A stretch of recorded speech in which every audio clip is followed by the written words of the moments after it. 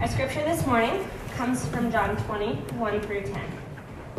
Now on the first day of the week, Mary Magdalene came to the tomb early, while it was still dark, and saw that the stone had been taken away from the tomb. So she ran and went to Simon Peter and the other disciple, the one whom Jesus loved, and said to them, "They have taken the Lord out of the tomb, and we do not know where they have laid him." So Peter went out with the other disciple, and they were going toward the tomb. Both of them were running together, but the other disciple outran Peter and reached the tomb first. And stooping to look in, he saw the linen cloths lying there, but he did not go in. Then Simon Peter came, following him, and went into the tomb.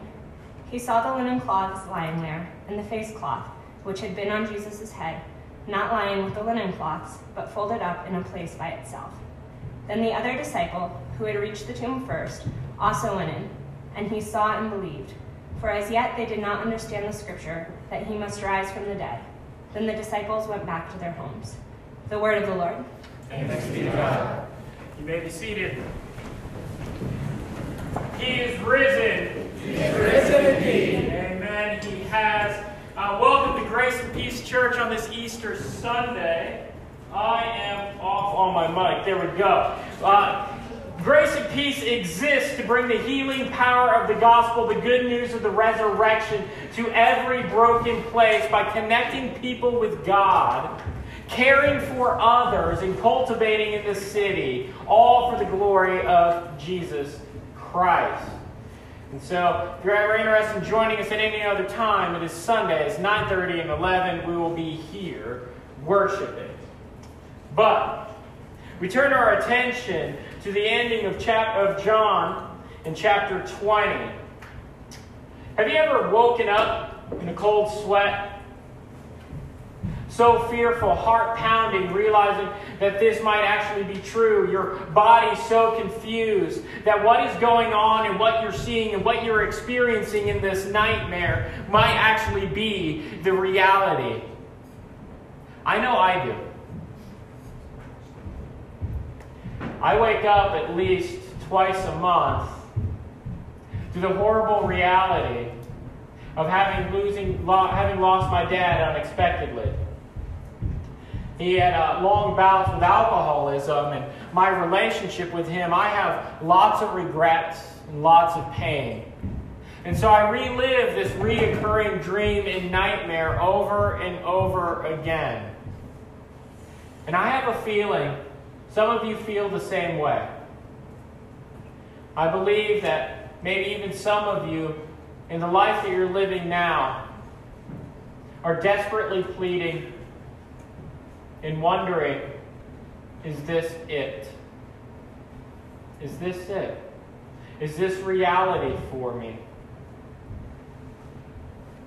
See, but when I wake after these dreams, I go to my coffee maker, I get my coffee, and I watch the sun come up, and it dawns on me that it's a new day, and that this is reality. And it gives me the reassurance that all the terrible things that happened in that dream is not reality. But what I touch and what I feel and the heat of the sun is the reality that I need most. And this is true, and it is better. The first Sunday, the first Easter Sunday, the disciples had been living a nightmare. And as the sun rose, they just believed all their hopes were buried in a tomb. But on that first Easter Sunday, they were waking up from a nightmare. In Jesus' resurrection, the world is awakened from the nightmare we've all been living in. A nightmare where our sin and shame is eating us alive. A nightmare where we continue to lose friends and loved ones to death. A nightmare where our bodies betray us. A nightmare where it is dangerous for kids to play in freedom outside. But on that first Easter, the resurrection of Jesus was like the world being woken up into a new reality, a new day dawning. And hope erupted and rose because Jesus came out of a tomb. And we're all invited to live into that new reality. You see, the nightmare of the world is one in which we live in rebellion against God, trying to do things our own way. It's a sin. But God, He's the one that our hearts were made to love, worship, and glorify. Yet, our rebellion in this world is one where we feel the burden of our sin and our shame, and we bear it. We bear it in the constant need to prove ourselves and our constant raging against the dying of the life. The resurrection is the proof, the real deal, Holyfield 200 proof gospel that Jesus Christ bore your sins and your shame, and those cannot condemn you any longer. And that He rose for your justification, as Paul says. It means that the nightmare is just that, a nightmare. And one day we will all wake up in the glorious shining of the Son of our Lord Jesus Christ beaming on us in His second coming. And the resurrection is just a deposit, a down payment of what is coming. It is the dawning of a new day, and when the sun is bright in its course of the day, and it beams on us, it will be full. But the resurrection is the beginning of that new day. The wages of sin is death, yet Jesus paid the penalty for our sin and rose for our justification. Death, now because of the resurrection, is only a nightmare which we will all wake up from. And there's plenty to grieve in this past year, isn't there? Last year, we were in lockdown, and I was looking at you through a camera. And so, here we are, having lost friends, lost ways of life, frustrated at the constant constraints on our lives. When is this nightmare going to end? But Easter's a down payment that it will end. As the sun came up on their nightmare and our nightmare, Easter is a reminder that Jesus rose from the nightmare reality of sin and death and said it could not hold Him anymore in the grave. The resurrection is the powerful reality of a new day and a new way of living. A new day and a new way. The writer makes it plain. It opens up in this section that we read that this was the first day of the week. And this, make no mistake, it isn't just reporting. The writer is trying to say something about the importance of this day. Jesus' resurrection changes the course of history by writing and starting a new creation week. It is to be compared with the old creation.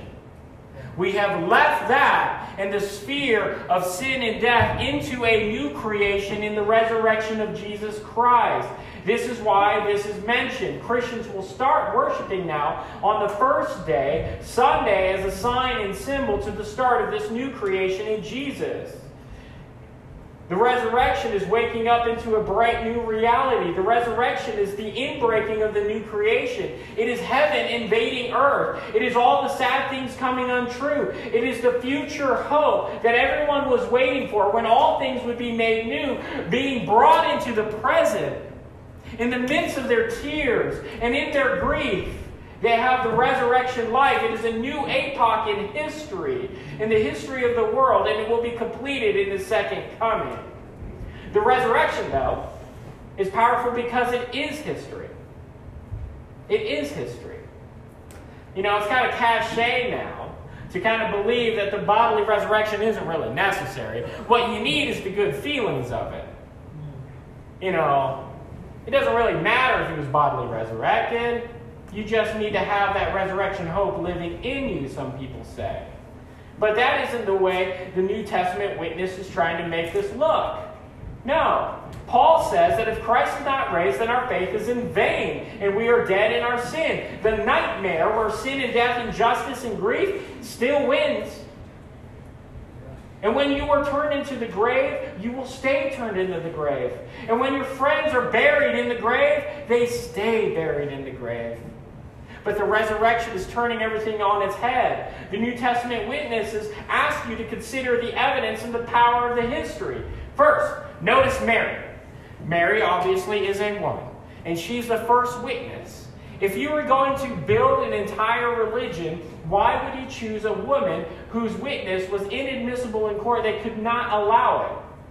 Why would you build the testimony of this religion on the testimony of a woman unless it's true? Unless it's true. Numerous times in chapter 20, though, Mary is believing that they had taken away her master, her Lord. You see, some people say, oh, come on. They expected people to be risen from the dead in the New Testament. I'm sorry. That is not true. Why else would Mary be running around asking, where have you put my Lord? Where is he? Because she believed and she knew that bodies just don't rise from the dead. She's intelligent. She's looking at the evidence. Only nowadays, in our modern view, do we look at the pre-modern people and say, well, obviously they're not as smart as we are. And that's chronological snobbery to believe that we're more intelligent today than them then. Sure, we may have Google and the internet today, but we also have reality television and the Darwin Awards, okay? Beyond this, Paul, while giving his apologetic for the bodily resurrection in 1 Corinthians 15, tells us that Jesus appeared to more than 500, then he lists the names. He's basically trying to say, yo, Snopes, check this out. It's real. You can fact check it yourself. He writes his own fact checkers in this. Also, we need to consider the curious case of the disciples. Notice that they grow from being a group of cowards who will abandon their Lord on Friday to being transformed into a group of people who will die courageous deaths, testifying to the resurrection of Jesus by Sunday. I mean, Peter is even crucified upside down because he did not believe that he was worthy to die like his Savior. Only true 200 proof gospel can make a gutless deserter into a courageous proclaimer. Amen. Only history, truth, can get you to live different. Otherwise, it's just sentimentality.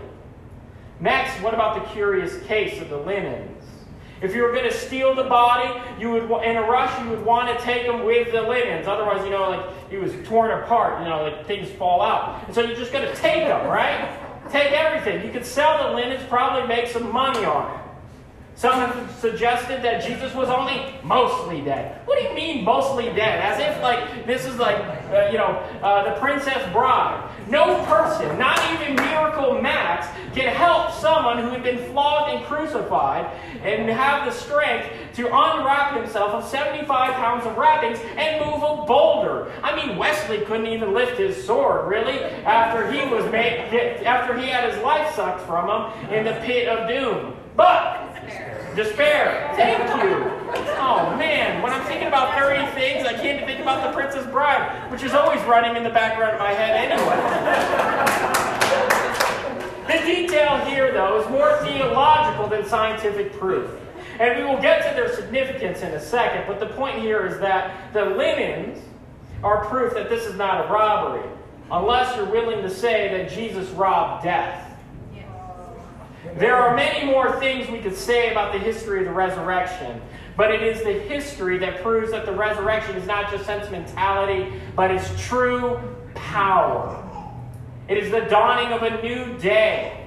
Christianity is historical. It's real. The resurrection is that beginning. It will take time, though.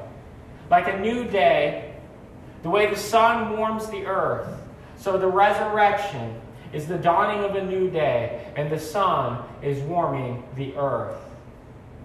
And someday, it will be fully in bright sunshine. But we still experience that darkness now in the shadows every once in a while. A day is coming, though, when there will be no more goodbyes for our loved ones.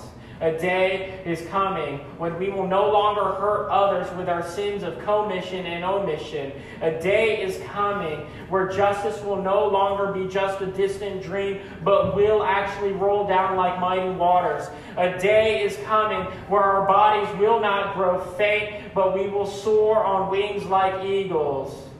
A day is coming where the goodness of joy will not be eclipsed by darkness, but will shine like the sun. That day has dawned in the person of Jesus Christ and is coming now as we live in the now and the not yet. Resurrection is the dawn, the down payment, the deposit of the fullness that is coming in his return. The day of the new creation is here. This down payment you could take to the bank because it's history. You could cash your checks on it. But what about this new way? It is one thing to know the information about the resurrection. It is quite another thing to experience the power of it. To get it into your bones. To let it existentially move you and change you. And to cause it to animate your life. I have a good friend that I've learned a lot from, and what we do is we go back and forth talking about our faith perspectives and beliefs. He said to me this week, Vince, you know what? When we talk about the resurrection, I could care less if Jesus actually rose from the dead. If it doesn't actually change your life, it is meaningless. You see, that's the problem with so many of us today. Isn't it? I think our normal habits bring us into the way of darkness, into the way of the nightmare. We haven't let the reality hit us in the chest. We haven't let it get into our bones. If Jesus Christ is really risen from the dead, then this is good news. Then this is something that changes everything. And we ought to change along with it. This means that we will not be crushed by our sins any longer. It means that you have power to change, to do things differently. You see this? My friend's point is if the resurrection isn't making a lick of difference in any way you live, if you are functionally living as if it does not matter, if it doesn't make you more loving, kind, hopeful, gracious, then you're not really using the power or living in the sunshine of the resurrection. Many people confess it. Some even teach it. Some can get PhDs in it and still live in the darkness of death. In our world today, we're all looking for that thing that will raise us out of our mundane lives. We're all looking for resurrection life, resurrection hope. Some look to adventure. Some look to theological knowledge. Some look to good food, romance, a good job, secure finances. And all of this is in order to cover up our sin. But we will hurt others to get our own paradises. And if you find that you're hurting others, maybe will you consider that you're living in the old way, the way of death, the way of self-salvation. This is the way of our world, the way of self-justification, one that uses others for our own self-salvation projects. Let me put it in kid terms. My son here, he likes it in kid terms. He tells me things that are funny, like, Dad, I don't know what that word existential means. Eschatological? What in the world is that? So let me put it in kid terms. You know what? The way of not sharing, the way of not saying sorry, the way of never telling the truth, the way of being scared to ever ask for help, that is the way of sin. But that isn't the way Jesus shows us, is it? Jesus shows us that you can be secured and you are set steady in the love of the Lord Jesus Christ. That you will not be moved around. That when you get the love of Jesus Christ, stand sure in your heart in the risen view of the Savior, then you know that you can do something differently. This is the power of the Holy Spirit testifying with you that you may do something different. But the truth of Christianity, though, is not that we make a way to God by our efforts, but God has come to us in Christ. And He has opened the way to paradise once and for all. And this way of life takes time.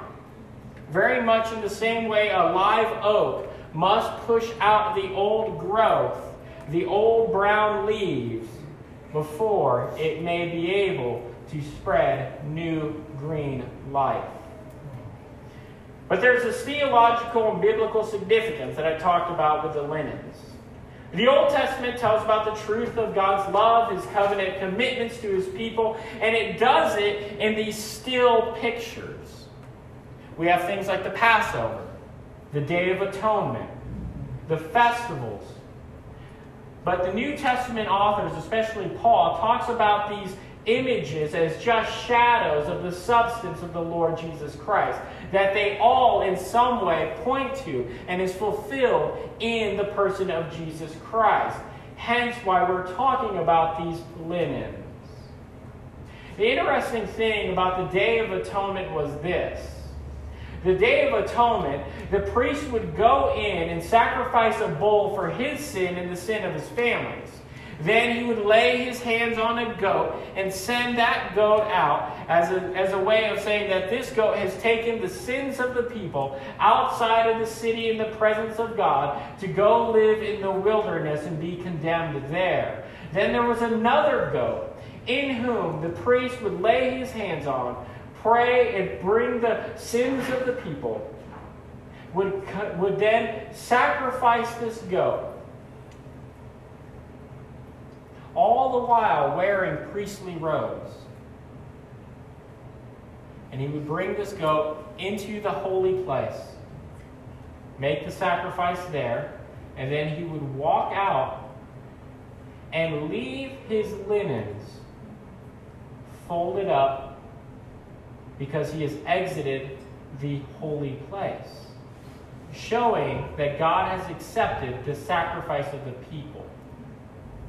The reason why the linens are mentioned numerous times is to remind the people that the picture, the shadow of the Old Testament Day of Atonement has been made sure and true and has come in substance to the person of Jesus Christ. Because in his death, he entered into the presence of God and offered a sacrifice of himself, and that has been accepted.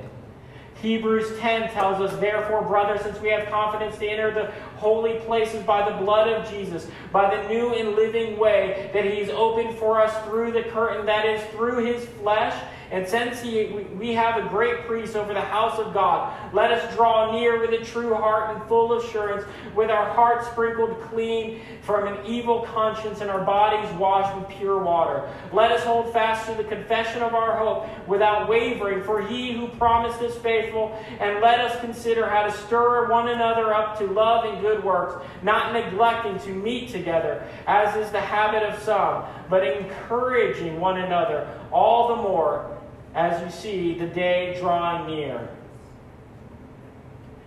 Jesus has opened the way to the presence of God in his sacrifice. And God has accepted it. And I know you and I will say, that's nice. Does the sacrifice count for me? Does it matter to me? I have to wrestle with that all the time. I think I talk a lot about God's grace and believing that it is good enough for you. Is it good enough for me? And the resurrection tells us that if all the sins, including my sins, were laid on him and he walked out of the grave, then he is the beginning of a new way. That Jesus is the way, the truth, and the life. No one gets to the Father. No one gets to God. No one gets to paradise except through him. Jesus says in John 11:25 that he's the resurrection and the life.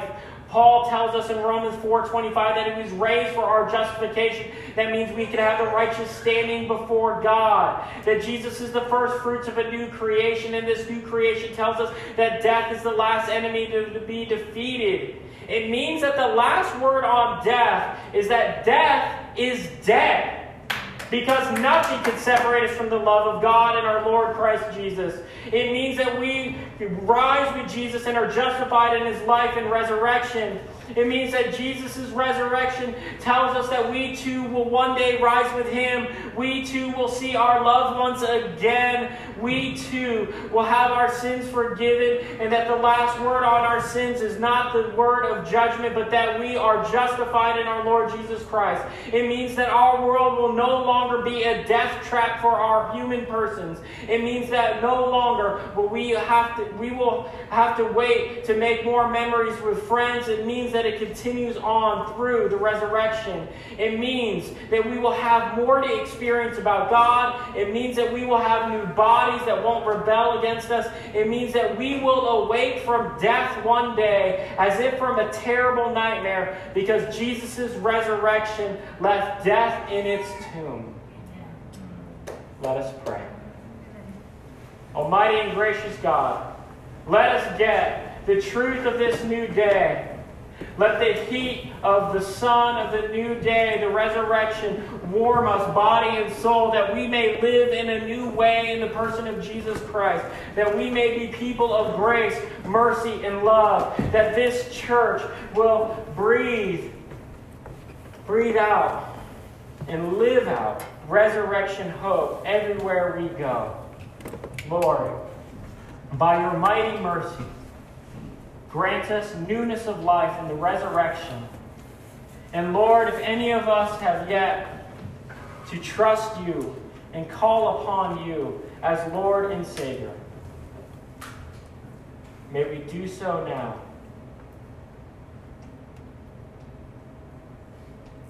May we confess our sins and know that you have forgiven them and given us your righteousness to stand before God in paradise. That we can't do it on our own, but your life, death, and resurrection, oh Lord Jesus, has done it for us.